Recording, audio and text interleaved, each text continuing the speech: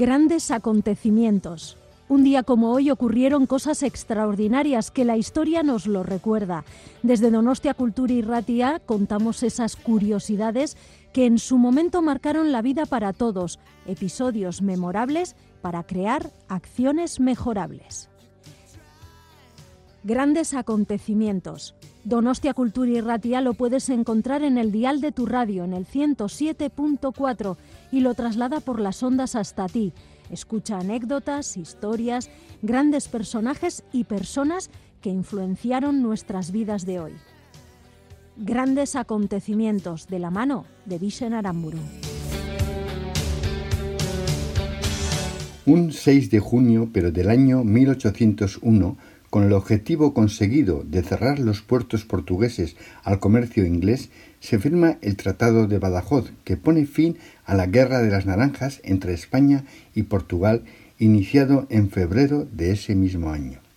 Un 6 de junio, pero del año 1523, Gustav Vasa es elegido rey de Suecia, marcando al final de la edad de la Unión de Kalmar, fusión de Noruega, Suecia y Dinamarca. La ceremonia oficial de coronación no tendrá lugar hasta el 12 de enero de 1528 en la Catedral de Uppsala. Durante su reinado hará del luteranismo la religión oficial y desarrollará la agricultura, el comercio y la industria de su país. Descubrieron en ella hidratos, vitaminas, sales minerales, una auténtica fuente de energía. ¿Sabe usted quién es ella? Yo sí, la patata. Yo sí. Yo sí. Yo sí como patatas, qué ricas están fritas. Y guisadas, qué sabrosas. En puré son exquisitas. Y en tortilla, qué jugosas. Yo sí. Yo sí. Yo sí como patatas. ¿Y usted? Yo sí. Un 6 de junio, pero del año 1956, fallece en Washington el arqueólogo norteamericano Hiram Bingham, que descubrió las bellas y espléndidas ruinas de la ciudad incaica de Machu Picchu, Montaña Vieja, en quechua, en una remota y abrupta parte de los Andes peruanos, en 1911.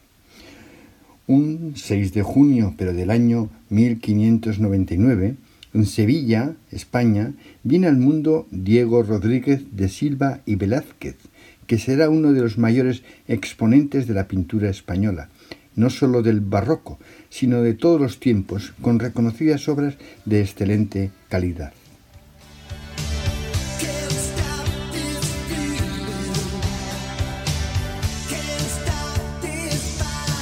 Grandes acontecimientos.